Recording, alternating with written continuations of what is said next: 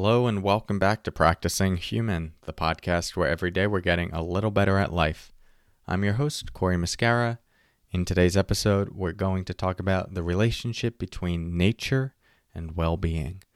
More to come on that in a moment. First, let's settle in together with the sound of the bells.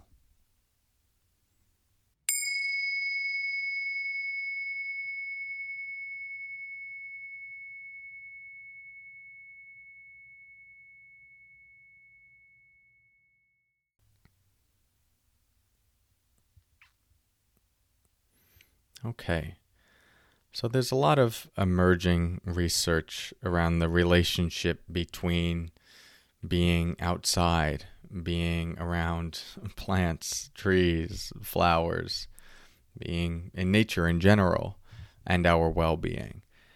But I'm not going to speak to the science. It's robust, and maybe a future episode that will be something to dive into.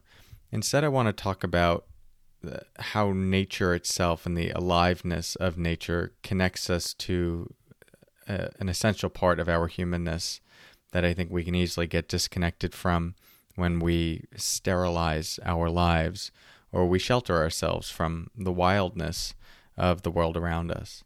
And I don't think this sheltering is, nobody's really to blame for it. So much of how we've evolved has been based on what we perceive will bring us more comfort and safety. And so often that looks like not being necessarily in the jungle where there might be snakes or animals that we have to fend ourselves against. And it might look like having a certain house that has a ceiling and is insulated. And so I think sometimes we can poo-poo these things, look at it as a product of a materialistic world, and in some cases the product of colonialism. Those are nuanced conversations. We won't go too deep into it. The main point I want to make is that much of what we have and much of how we've set up our lives has come from an intention to meet certain needs. And as maybe you've experienced for yourself, it can also disconnect us from something that is also essential, these other needs, which is the actual connection with the real world around us, connection to the earth, the ground, animals, life itself. And so if you think about like the nature of a tree, right, starts as a seed, watch it sprout, it grows, and eventually it will get old and fall. And so this is the life cycle of a tree. But you would also see this with any sort of animal, any sort of plant, any sort of flower. You'd even see this with activity in the sky, right? A cloud being formed, offering rain, passing. And so there's something to being intimate with that experience that connects us to our own nature, because we are part of nature. We are part of the world around us. We have the nature to be born into this world, and for that to be, it's a painful coming into the world. The process of birth can be painful, but then there's a growth, and there is, of course, old age. There can be sickness, and there is death at some point. And when we sterilize our lives by disconnecting from the natural world around us, we can also disconnect from these very real realities of what it means to be human. That when we face them more intimately, we're not actually prepared for them. We don't have it as an integrated part of our understanding of what it means to be alive. And death then becomes that much more scary. Sickness becomes that much more scary. And the general impermanence of our life, the inherent fragility of it, is really something that can create a lot of suffering.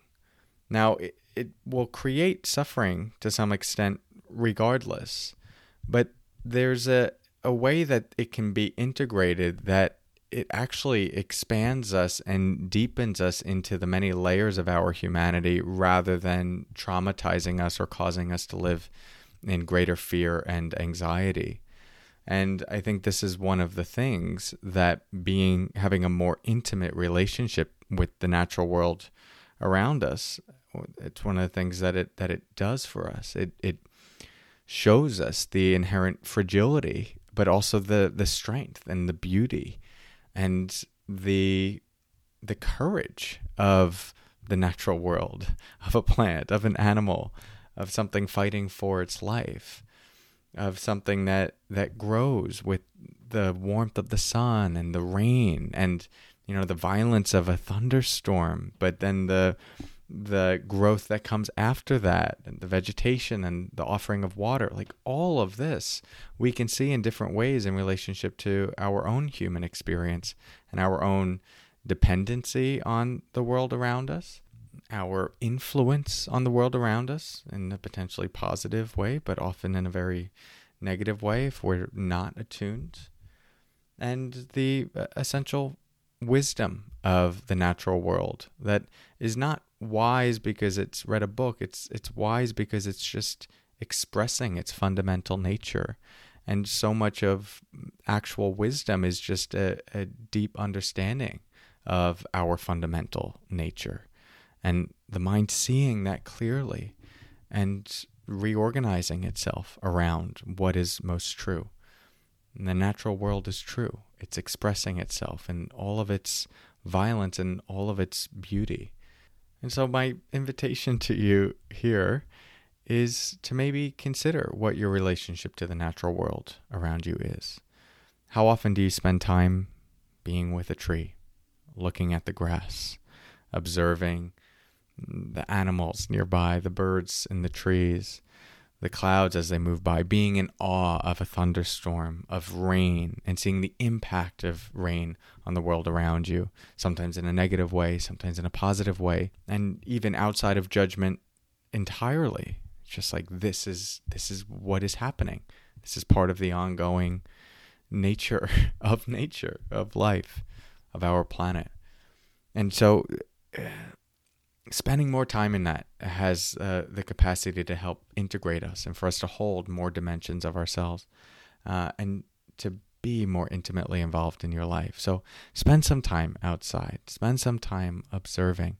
Put your hand on a tree. Feel its aliveness. And also see what is dying around you. This is a truth that is part of being human. And if we never take time to understand that, it will really hit us hard when we do have to face it at some point. In ourselves, our own mortality, or that of someone we're close to. And while it may create some temporary anxiety, ultimately it will wake us up to this moment of life that we're in right now. So, thank you for your practice. Hope this is something that can aid you in your journey of practicing human. If you want more non-nature teachings, you can follow me on Instagram. And you can text the word podcast to 1-631-305-2874 to get text messages to your non-nature cell phone. The modern world. Thanks, everyone. I'll talk to you soon. Until next time, take care.